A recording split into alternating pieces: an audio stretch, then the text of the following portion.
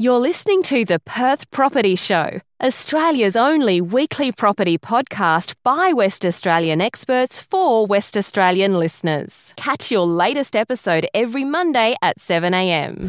Good morning, everyone. Welcome to the Perth Property Show. My name's Trent, Fleskens, your host as always. And this week we're going back to basics, answering some of those really fundamental questions about getting a loan, minimising your interest rate, your repayments, minimising the amount of cash you need to put towards the purchase if that's what you're after, and identifying those options that allow you, if you're struggling with servicing, struggling with equity, whether it's your first home, your first investment property, you've got too many properties, you're cross-securitized, how do we sort that out? We're going to answer a lot of those basic questions today. We've had a few mortgage-specific questions come into the inbox over the last few months, and I thought we'd amalgamate those on this mortgage broking special edition. So the first question I wanted to address, which is one I've seen a few people asking about, is explaining a little bit more on the first home loan deposit scheme.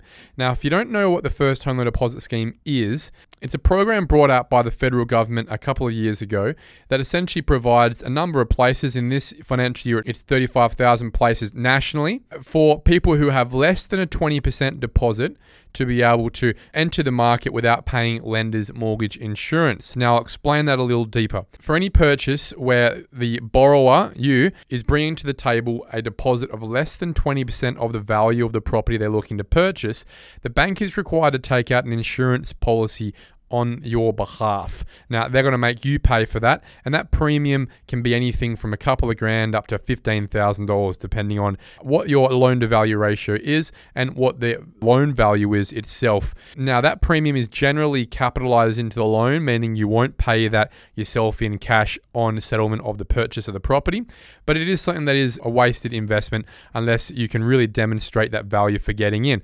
A lot of people choose to take that lender's mortgage insurance simply to get in the market, especially when the market is growing. It's often viewed to be a better decision just to jump in now at a reasonable price, pay the LMI, then wait another 2 or 3 years to save that extra money to get to 20%. If you don't want to do that, and you don't want to pay LMI, the first home loan deposit scheme set up by the federal government is your answer.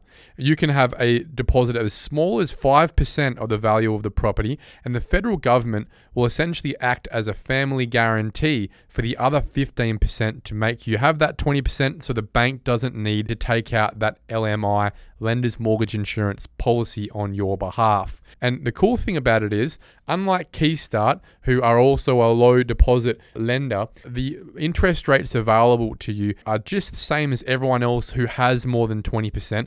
And most of the big banks that you would recognize around Australia are participating in this scheme. So you can go to a mortgage broker, say, look, I've got less than 20% deposit. Let's say I've got a 5% deposit.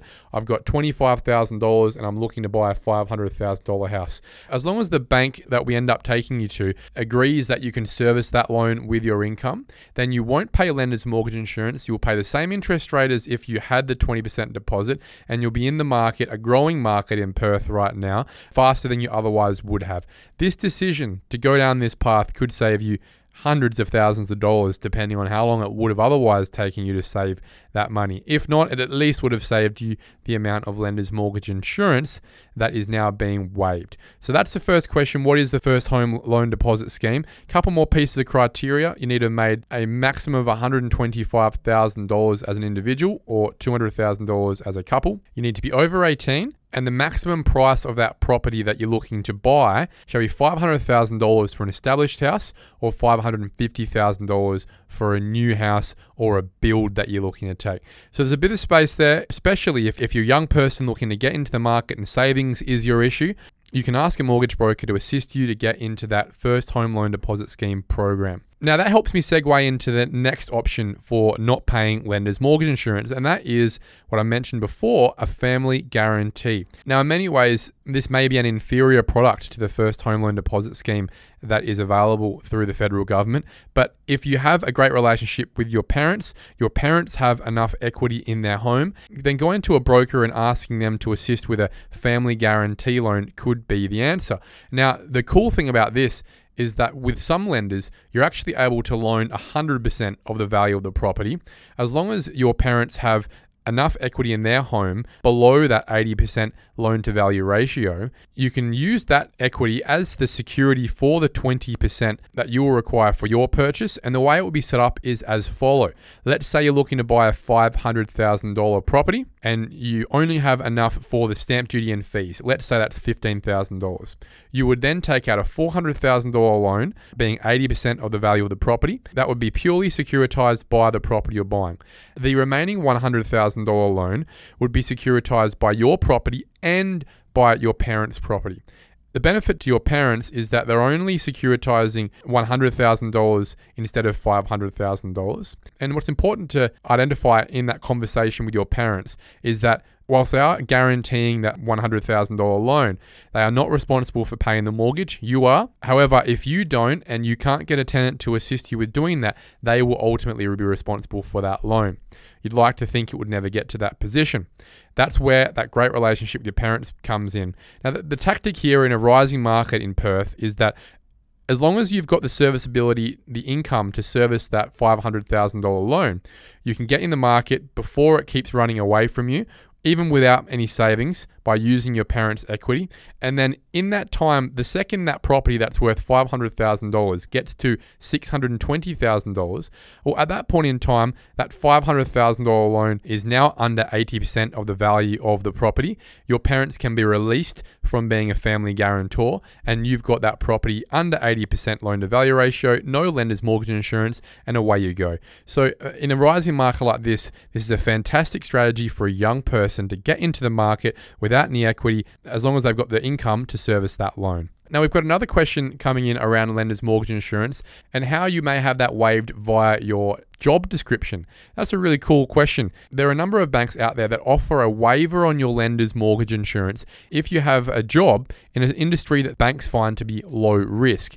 If you have a job in the medical industry, so midwife, nurse, doctor, physiotherapist, any sort of specialist in the medical space, then it's more than likely you will be eligible for a lender's mortgage insurance waiver. If you've got the income, you don't have the 20% deposit plus stamp duty, there are banks out there that a mortgage broker can assist you with to waive that lender's mortgage insurance. And depending on your situation, depending how financially strong you are, your income, we've seen some banks actually lend 100% of the value of the property for clients they're really chasing after.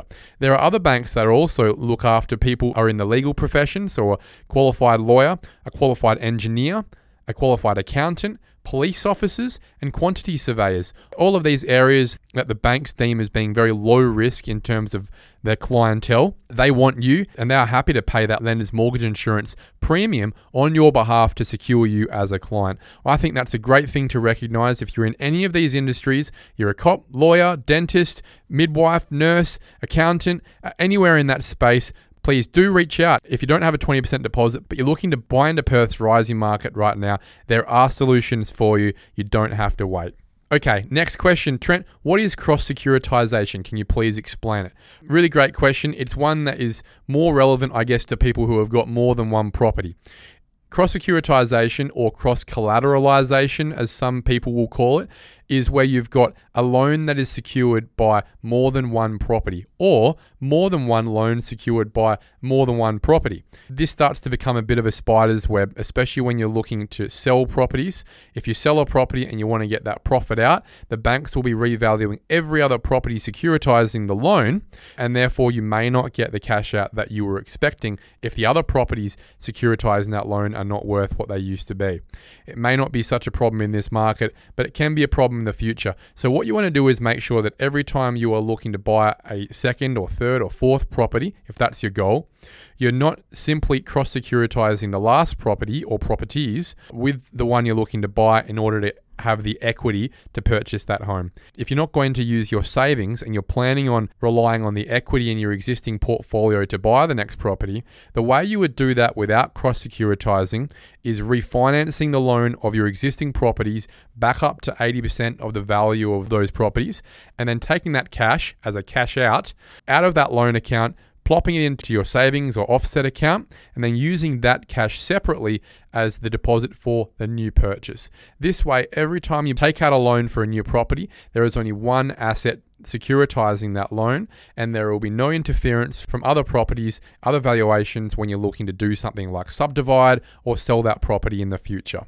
That's probably the easiest way to explain it. Cross-securitization, not a great thing to do, especially when you're looking to have flexibility with your portfolio into the future.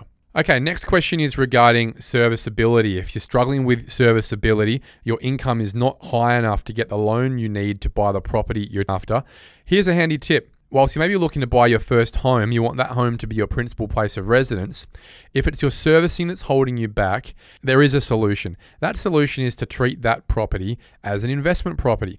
Make it first an investment property. If you take it to the bank with that proposal that you will stay renting with your parents or boarding with your parents or renting in the property you're currently in, you can use the proposed rent from the house you're looking to buy to increase your income, which will then increase your serviceability. This could make a massive difference to your serviceability. It generally is going to be the difference if you can't afford that loan right now. Adding a proposed rental income to your salary is very likely the answer to having the bank sign off your ability to service that loan. You can then start that ownership journey of that property as a landlord, and sometime in the future when you're ready, you can kick that tenant out, move in yourself, and now you've got an owner-occupied property to move into. As long as your rental costs or boarding costs are lower than the proposed rent of the house you're buying, this strategy very much could be the difference for you.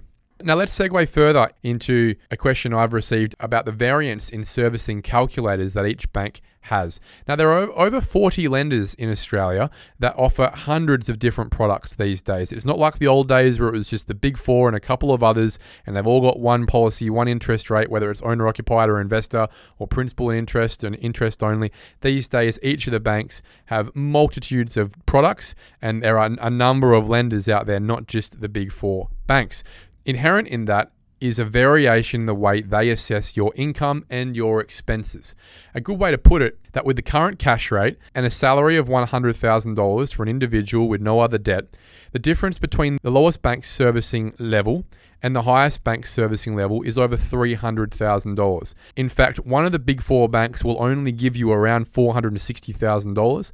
One of the non-bank lenders will allow you a loan of over $700,000. If you've been to your bank, you've been even to a broker, and they've informed you that you aren't able to service that loan, I would challenge that. Speak to another broker who has the experience to place you with the right lender based on your requirements. Your requirements here being finding a lender that will provide you with a loan required to buy that property you're after. With a variance so large amongst the lenders in the country these days, it's important to make sure that if you've got your goals of buying that first property or that next property, you don't take no for an answer the first time. Lenders across the country are changing their policy, changing their servicing calculator, and changing their appetite all the time. And just because you received a no from one lender or even 5 lenders doesn't mean there isn't one who does like your income, does like your situation, and will provide the loan you're after. Now that helps us segue into the next question regarding the different mortgage products each lender offers.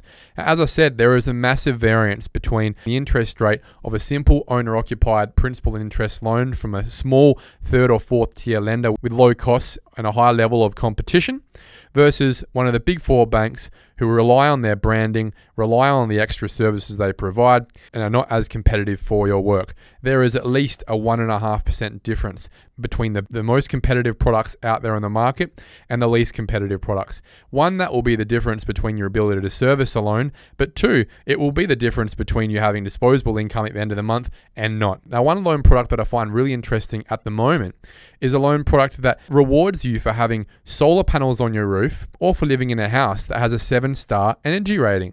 So if you've got solar panels on your roof or you're living in a house or apartment that's got a 7-star energy rating, it's worth asking the question with a mortgage broker, can you please tell me the lenders that are providing this massive discount to us, who are essentially rewarding you for having these green products? If you're looking to refinance, if your current loan with one of the bigger lenders is not as competitive as you think, and you've got solar panels or you're living in a 7-star rated home, I implore you to have a look at those options with your mortgage broker. That's pretty exciting, I think, and I hope we start to see a few more products like that coming onto the market. because I hope those questions have been relevant to you and those tips have been helpful. If you think some of those options might be worthwhile looking into for yourself, if you're a first home buyer or an investor who's been told they're reaching their serviceability or equity limit, please do get in touch with a competent mortgage broker. I'm sure they'll be able to help. Guys, have a great week and I'll speak to you next week. Thank you for listening to another episode of the Perth Property Show. If you've only just joined the conversation, you can catch up by heading over to our website, perthpropertyshow.com.au, subscribing to the podcast, or joining our Facebook page. Don't forget to tune in next Monday at 7 a.m. for more expert insights, local analysis, and suburb spotlights. Happy hunting!